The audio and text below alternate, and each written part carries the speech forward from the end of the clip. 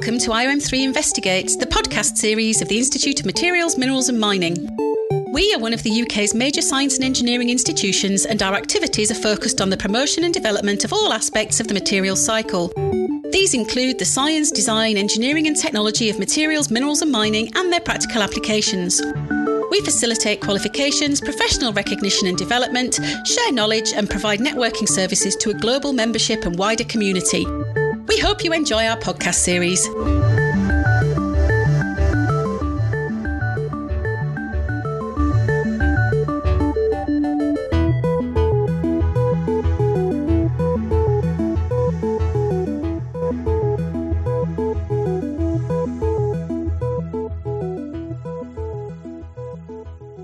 Hi and welcome to our latest episode of IOM3 Investigates. I'm Catherine Williams, Head of Content at IOM3, and today I'm joined by Aidan Colby-Baker, Managing Consultant for Material Science, Nuclear Materials at Jacobs, and Jack Eaton Mackay, a PhD student looking at the carburization of steels.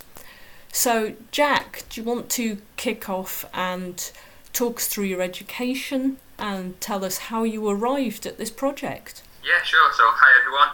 So I did maths and physics and chemistry at A-level, with those subjects being the ones I enjoyed the most. And ever since a young age, I've always been interested in how things work and why they work like they do, really. And so engineering seemed a natural fit for me. So I went to study mechanical engineering at the University of Salford at first.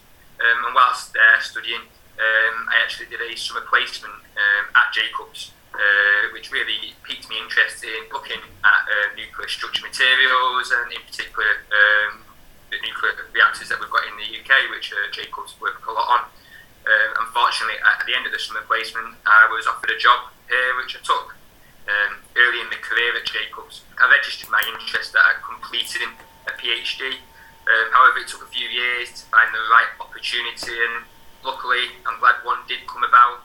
And I managed to start that, and that was probably 4.5 years ago now. Okay, cool. So Aidan, how have you been involved in this, and what have been the advantages for you of working with Jack? Yeah, so for me, I've always found working with universities as a key way of underpinning particularly mechanistic understanding of degradation mechanisms of materials, particularly in nuclear materials, where quite often we're unable to inspect components, or they're very limited means of getting access to the data. So we need to develop mechanistic understanding to support justifying service of components for reactors and for our clients who operate the reactors.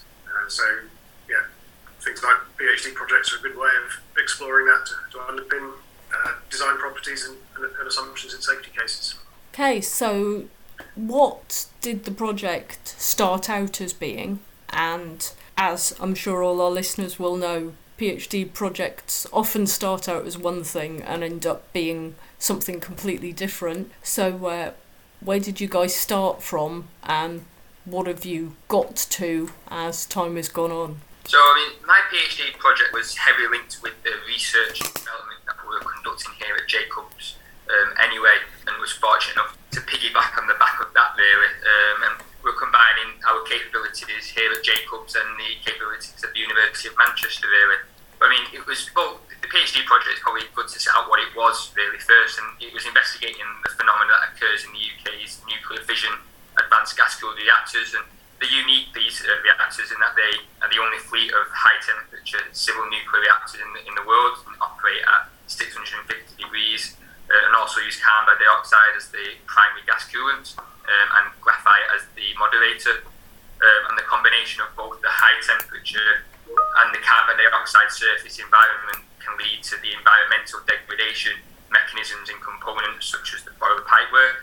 And one of those is carburization, which is essence the ingress of atomic carbon into the steel, into the surface of the stainless steels. And the affected surfaces are hardened and embrittled. And additionally, whilst under the continued AGR operation at elevated temperatures and stresses, the boiler pipeworks are susceptible to creep degradation mechanisms, and the combined embrittlement of the carburized components and the creep degradation mechanisms ultimately leads to a reduction in the creep tolerance of those affected components.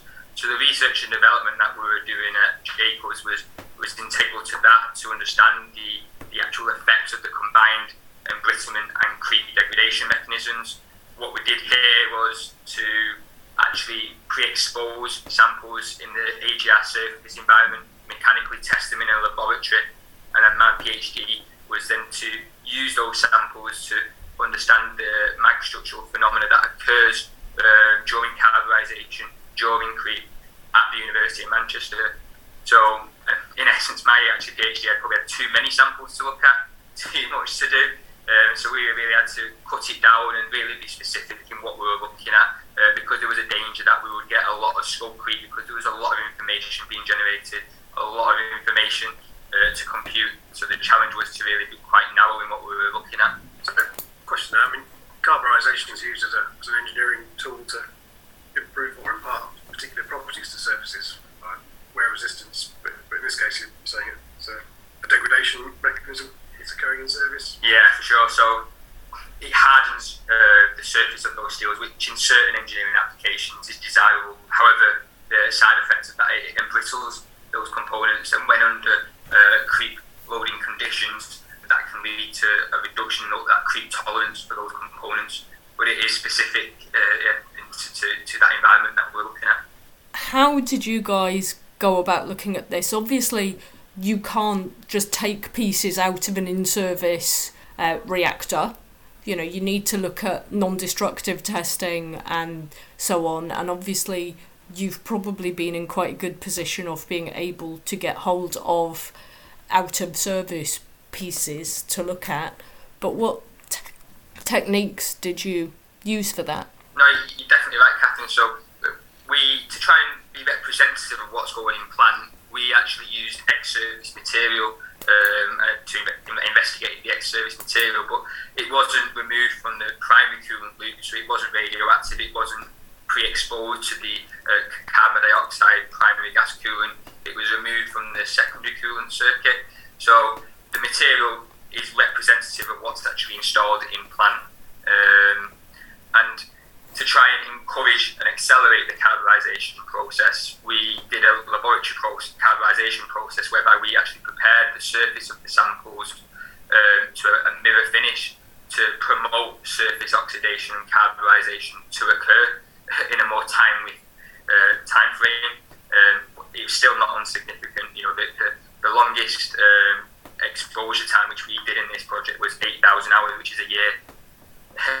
Anything longer and we're running out of time for this project, but we tried to do that to try and make it so it's actually the carburization process is again representative of what actually occurs in the power plant. So what we're actually testing is representative of what's going on there. So you're generating huge amounts of data, as you mentioned earlier. How are you going about assessing that data and modelling all the results? So we can maybe split the project into two objectives really. The first was to understand the carburization and oxidation that occurs to the surface of the steels initially, and then the next was then mechanical creep testing, and so the effect of those layers on the mechanical creep properties. So the project was split into two really. The first part of looking at the development and oxidation of and carburized layers, we had small coupons inserted into the autoclave that were removed at intervals, and then we metallurgically examined these to understand how thick the oxide layer was and understand the morphology of the carburized layer, and we did that at two different temperatures to understand the severity, the difference of temperature and the effect on severity in carburized layer depth really. And then we took those, we also pre-carburized the creep specimens adjacent to those coupons and took them out at different intervals and mechanically creep tested them up to a particular creep strains, interrupted them, and then destructively examined them to understand what was going on in the microstructure and to compare the different microstructures from each other really. And we did most of that characterization at the University of Manchester using a lot of techniques. So we were using optical microscopy initially, some of to understand the oxide, and we used nano hardness to define the carburized layer depth, because when you look at the micrographs of a carburized carbonized layer, you wouldn't know it was carbonized initially.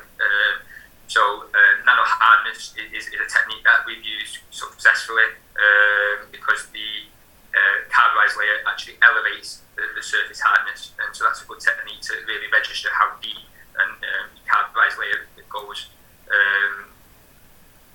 We also then use TEM to actually take site-specific samples from within the carbonized layer, both from coupons which haven't been pre-exposed to crete and the tested crete samples, to understand the microstructural phenomena that occurs during carbonization and then during crete. We looked at the different samples and different stresses and different two different casts of stainless steel as well to understand the cast-to-cast variation. We used X-ray diffraction as well to understand how the lattice parameter, so it's actually how the change in the lattice parameter due to carbonization, and that actually resulted in finding that most of the carbon precipitates out as M23C6 carbides and surprisingly doesn't locate within the austenitic lattice in solution, which is quite an interesting phenomenon that we saw. Aidan, when you were working to design these experiments and ensuring that they hit the objectives of the project and making sure that they actually reflect in-service experience, how confident are you, looking at the results you've got at the moment, that they actually reflect real-world conditions and what really happens? Yeah, good question. We're always trying to accelerate the aging in the lab. So a lot of that work has to come down to, I guess, comparison of microstructures and mechanical properties and whatever mechanical behaviour you can get. So the microhardness is one way of generating some comparative information, small specimens in particular.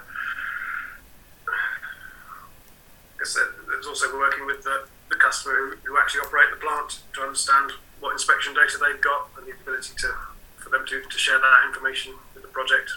I don't know, Jack, how much information did you receive from the operators? Yeah, so as part of this work here, obviously we're looking at the non-radioactive pre-carbonized samples, but there is different work going on to look at ex-surface testing of ex-surface components, and that all feeds in together to provide plant with as much information as possible to make them have the best judgment as they can on how they operate their plant. We've talked a little bit about you being at university, about interaction with Jacobs and about interaction with the customer. So I suppose this is where I ask, how's the benefit working for all sides? What does the project mean for the sponsor, for yourself, for your future?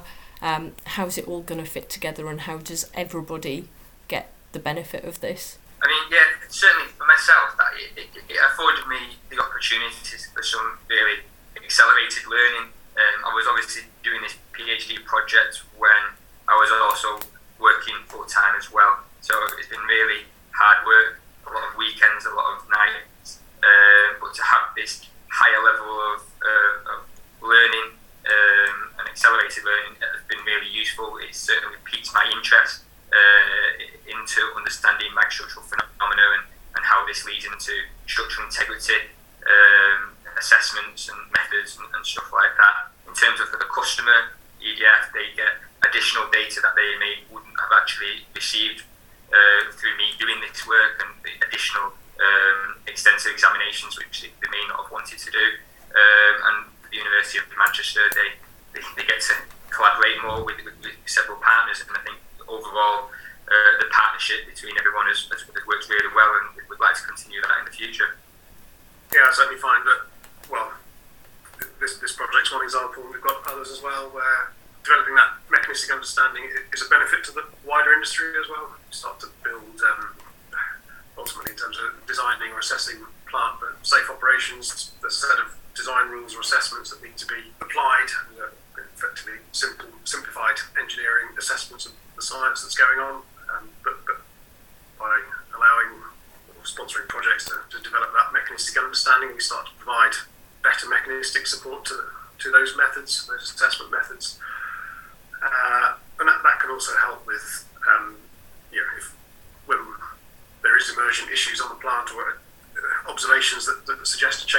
mechanism.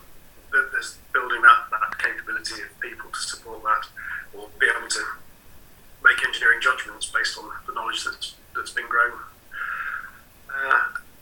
But also helps in informing future design of components and future plants, regarding not necessarily just nuclear, but these sorts of knowledge and expertise gained is applicable across material science and into engineering applications. So I think Bob Jacobs has benefited from that, and the customers from EDF Energy have benefited from that, and the science community as well benefits from the research. I think obviously we're coming to this at quite an interesting time. If I'd been speaking to you maybe a decade ago, we might have been looking at some of the other applications of steel, but obviously now, after the latest energy policy documents, nuclear is firmly back on the table for the UK and other parts of the world. So obviously applications there, but also we've been seeing that high temperature is becoming more and more important in other areas. So alongside the nuclear aspects, there will be other applications for steels that involve really high temperatures. So where do you see the broader applications of this work being? Yeah, so I think one of the key things that we've been brought about this is the surface environment creep interaction, which at the moment no structural integrity assessment code actually accounts for. And with the new, as you say, the policy of the UK government, and I suppose internationally, the desire to build next generation reactors at even higher temperatures, it really means that those the work here is really pertinent to those reactors. These are going to operate within the creep regime. They're going to be operating within a particular surface environment that can induce environmental degradation that can be life limiting. And so it's really to build on that, the work that we've done. If we focus on the UK, the government's preference for a high temperature, or very high temperature gas reactor, which is going to be moderated by graphite, similar to what the AGRs. And you'll be using a gas, but most likely helium gas, potentially, or potentially some other constituent mix, maybe with carbon dioxide or with neon potentially. But also, therefore, to look at the use of helium as the primary coolant gas, we need to understand the effect of that on creep, but as well as fatigue and creep fatigue properties. But also, there's a potential for the combined degradation mechanisms of helium environment and impurities that may exist in there, such as sea-bearing species, which may come from the graphite and may lead to carburization occurring. So the combination of a helium and carbon carburizing environment may be an issue. So for any new reactor, there needs to be a research and development program to understand the implications of that. If they're operating at higher temperatures as well, we'll be looking at different materials than just the stainless steel that we're looking at in AGRs. And so they will need to be explored as well. So there's plenty of opportunities to continue this further. Yeah, I guess it's not just fusion reactors. It's start that again as well. It's not just fission reactors. It's fusion reactors as well. Looking at similar environments, similar coolant environments, but completely different degradation mechanisms potentially with the different neutron damage and new materials and the like that are going to sort of stretch the understanding we've already developed as a community. Yeah, and again, as we move to the general drive to higher temperature processes to improve efficiency, the creep degradation mechanisms are going to become far more important for life in components. Okay, so is this a call to arms to the iron and steel producers to come up with some new options that will help avoid issues in future as well? I guess it can be, but some of it's taking the learning from these sorts of work. I mean, Jack, one of the things you noticed in your work was the effect of manganese, which is there as an alloying addition in the steels you were looking at. If you want to say a bit more? So one of the outcomes of our work was understanding the cast variation on carburization and creep, and we found that in the steel grade with the higher manganese content that actually had a greater oxidation and carburization resistance. And this was put down to the manganese being diffusing into a chromium film that initially protects the steels from oxidation and carburization. So the more manganese content in your steel will afford you better protection from these environmental degradation mechanisms. So that's a lesson learned that can be brought forward into picking what type of steel you want to put in plant. Yeah, so certainly if you want to stick with materials that exist in design codes and the like, you could still specify that steel, but as a sort of materials engineer working in design, you maybe want to push to suggest having a manganese content towards the top of the alloy range to keep you within that specification. But then need to put into practice the lessons learned from this work to claim that benefit, having that high manganese content. So actually tightening up your specification, alloy specification to take those benefits. Okay, and that's all really useful information for us to have going into the future, is anything that will improve specifications to improve long-term safety.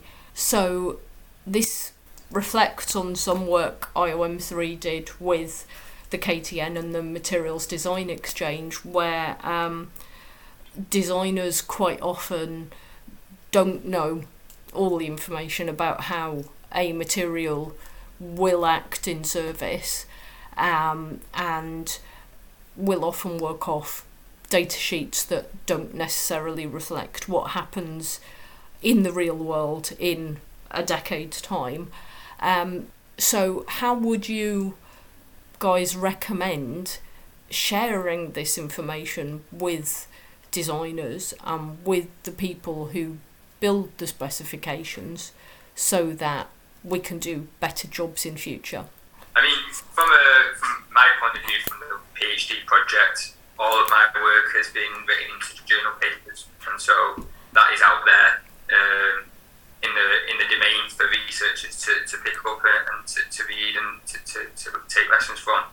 Yeah, certainly we're always keen to promote publication, open publication of the information we generate in partnership with universities, and try and keep it that way. So that's one way of doing that, is getting the information into the public domain. In terms of similar environments, for example, nitrogen embrittlement, and obviously we hear a lot about alternate fuels having undesirable effects on various metals. How do you think that this work could be shared with other areas and be built on for other technologies? Certainly, it certainly has relevance in the petrochemical industry. I think there's potentially more shared interest in carburization. There's quite a lot of journal papers on the effects of carburization, maybe not 316, but certainly 304 in that industry, operating at 450 degrees, and having failures of those pipeworks there. So I think, again, it's about sharing what we've learned in open literature and going to conferences, maybe exploring other conferences than just specifically nuclear, to try and share that experience and to try and get feedback and try and create a community to discuss the options. Yeah, and your question on the nuclear fuels, that's what I picked up from working with Jack on this Steels project. Is one area I'm looking at is future fuels for high temperature reactors.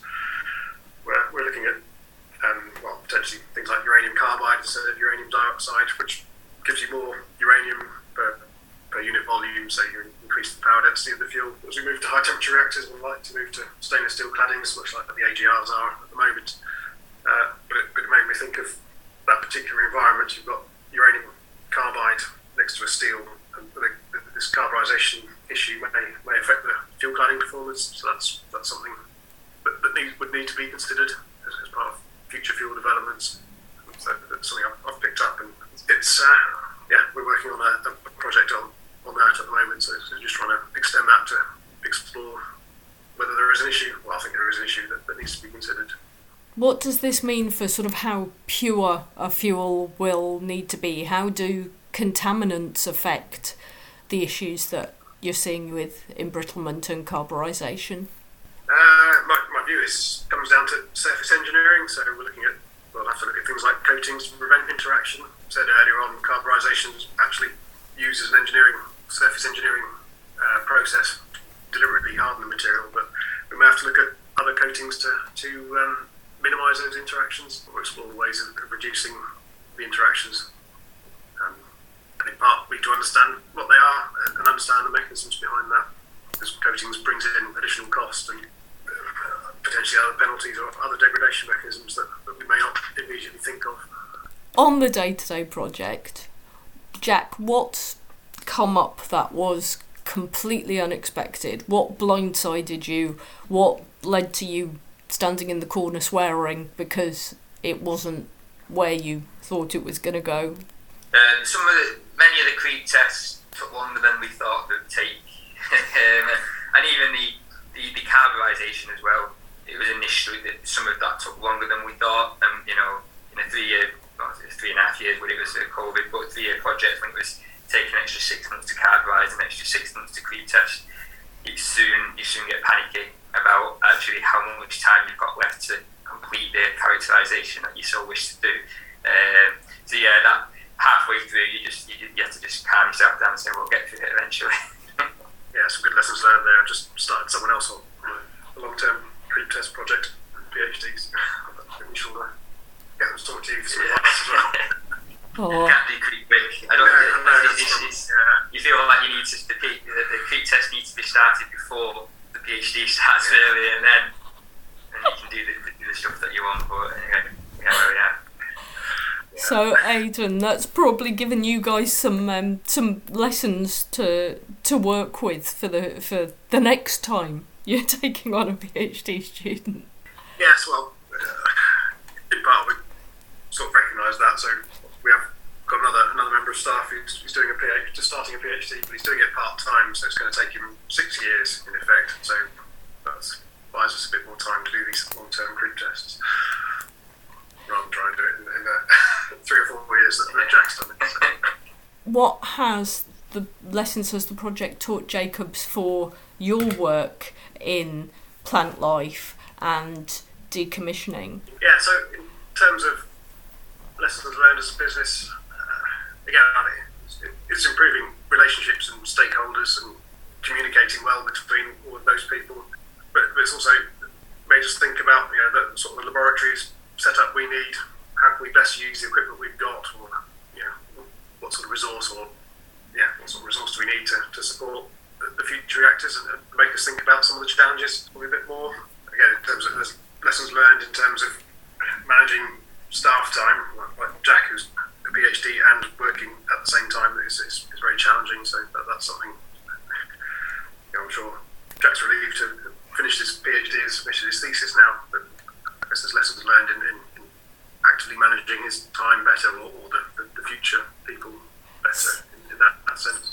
So Jack, you mentioned that you were working and there were lots of weekends where it was tough. For your career now, what lessons have you learned about time management? What tips would you give other students in similar positions? And how did you manage to fit in things like conference attendance and all the other bits and pieces that we think of as more the typical postgraduate experience? I think you really have got to be organised. So I think putting everything in your calendar, making sure that you know what you're doing. Be strong when you need to say no, that you can't attend a meeting, that you don't have the time to send that meeting, or manage your meetings so they're all budgeted together, and so it's just easier. Then you can have a day free in your calendar which you can go and do your microstructural analysis where you just need a free brain to think about things. In terms of conferences, well, I didn't really go on many, if any, over the PhD. 2 years was in COVID, so if anything, COVID maybe helped in that sense, but didn't help in another sense because I couldn't go to university to do some of those characterisations. So I think my PhD has probably been it's been a tough one for that reason as well. That COVID definitely didn't help. You've had a paper published already on this research. Is there more to come? Yeah, there's three already been published. Okay. So yeah, no more. They've done three. The first one was based on the oxidation and carburization kinetics from the two steels which we investigated.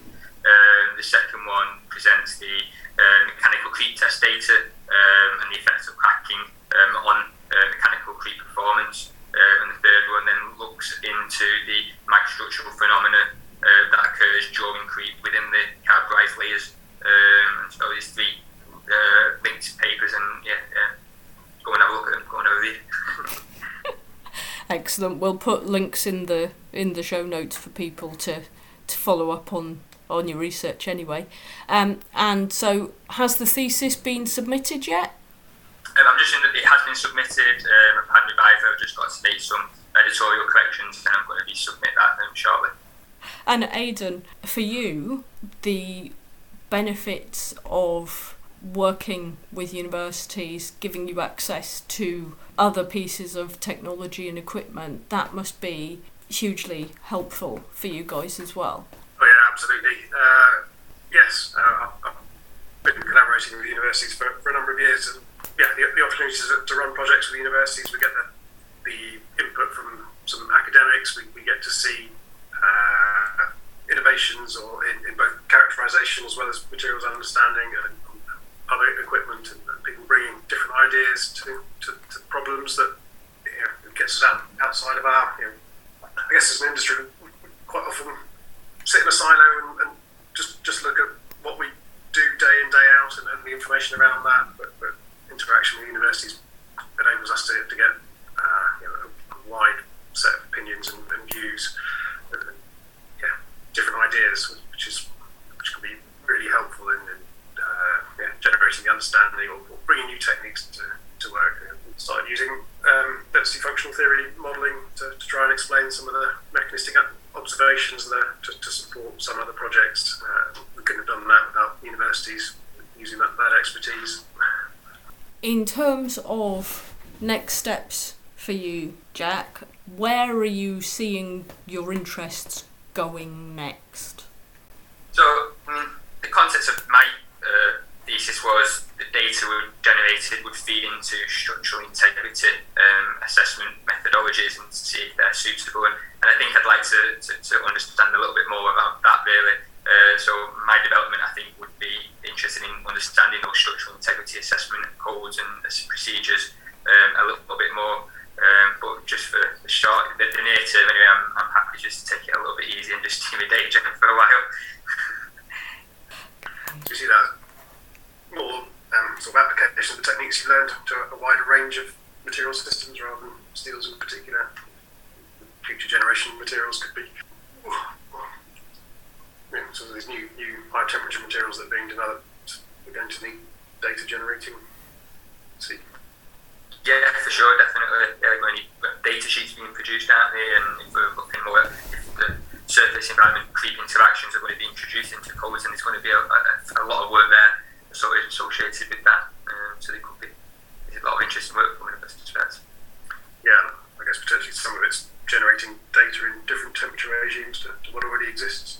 Yeah, in different surface environments, different cast specific materials. So there's lots to think about. What else do I need to know about what you've been doing, where you're going next, and how it all makes a difference to industry? Jacobs has been working with EDF Energy now for over 10 years, looking at the surface environment creep interactions, and I think it is pertinent to say again the next generation nuclear reactors will need to take into consideration the surface environments that they're going to operate in, and the creep interaction as well as creep fatigue interaction as well. And having this knowledge base, being the UK having the only people who have operated high temperature reactors, we are the best placed in the world to actually demonstrate and operate even higher temperature reactors. So I think it's key to recognise where the knowledge is and who to go to do that work, really. Yeah, some of the work's got to be around extending what we know and applied to, as Jack said, the high temperature reactors that the UK has operated, the AGRs, but there's also experience in operating and providing research to support pressurised water reactors in the business, because the UK, the newest plants that will be operating in the UK will be pressurised water reactors, so not quite the same high temperatures, but they'll be the Hinkley Point C, the PWR, will have a notionally 60-year life. And again, with fusion reactors proposed to be coming online, there's again extending that research to different degradation mechanisms, potentially similar degradation mechanisms, but with in a slightly different environment. This research, this kind of things Jacobs have been involved with for a number of years. Again, supporting the UK community along with a number of other national laboratories. That university collaboration with industry, the likes of ourselves and potential operators and designers is what's needed. I think that sharing of information and collaboration to really generate useful information. I guess one of the key messages is Jack's project's looked at material that's been in service for decades, taking representative material out of the plant and use that to understand existing problems. And some of the messages from that are, so what have we learned? We've learned we can increase the manganese content within the alloy, particularly to improve that. So I think the real feedback is when we come back to designing future plant is, let's take the understanding we've generated on existing plant. Yes, processing's got the better of the materials and the alloys. We can make cleaner alloys, which may change some of the responses, but let's take advantage of what we can. So that might be the high manganese. So it's that feedback back into future design. So we need to generate data with maybe a refined alloy specification or a surface finish specification that enables that knowledge and mechanistic understanding to actually be applied and the benefit taken. Because if we don't change the specification, we still buy or procure materials and make components from the same specification, although we've chosen the higher manganese content. You can't actually take that benefit of that improved corrosion resistance, for example. So that there's a feedback to future designers and future materials engineers to generate information that will support taking the benefit and improving the efficiency of the plant that operates, potentially extending its life or getting more power out one way or the other. Thank you so much for coming along today and having a chat with me and explaining the research and the work that's been going on at Jacobs. We've also got an article in Materials World this summer that looks at plant life extension, so please take a read of that. You can access the zine through your membership login, and for those of you who aren't members, do think about getting hold of a copy of Materials World so you can read more about the work that's going on at Jacobs. Thanks, Jack. Thank you. Thank you for listening. Thanks a lot, and thanks a lot, Aidan. Thank you. Thanks to our listeners for taking the time to listen to this episode of IOM3 Investigates. Bye!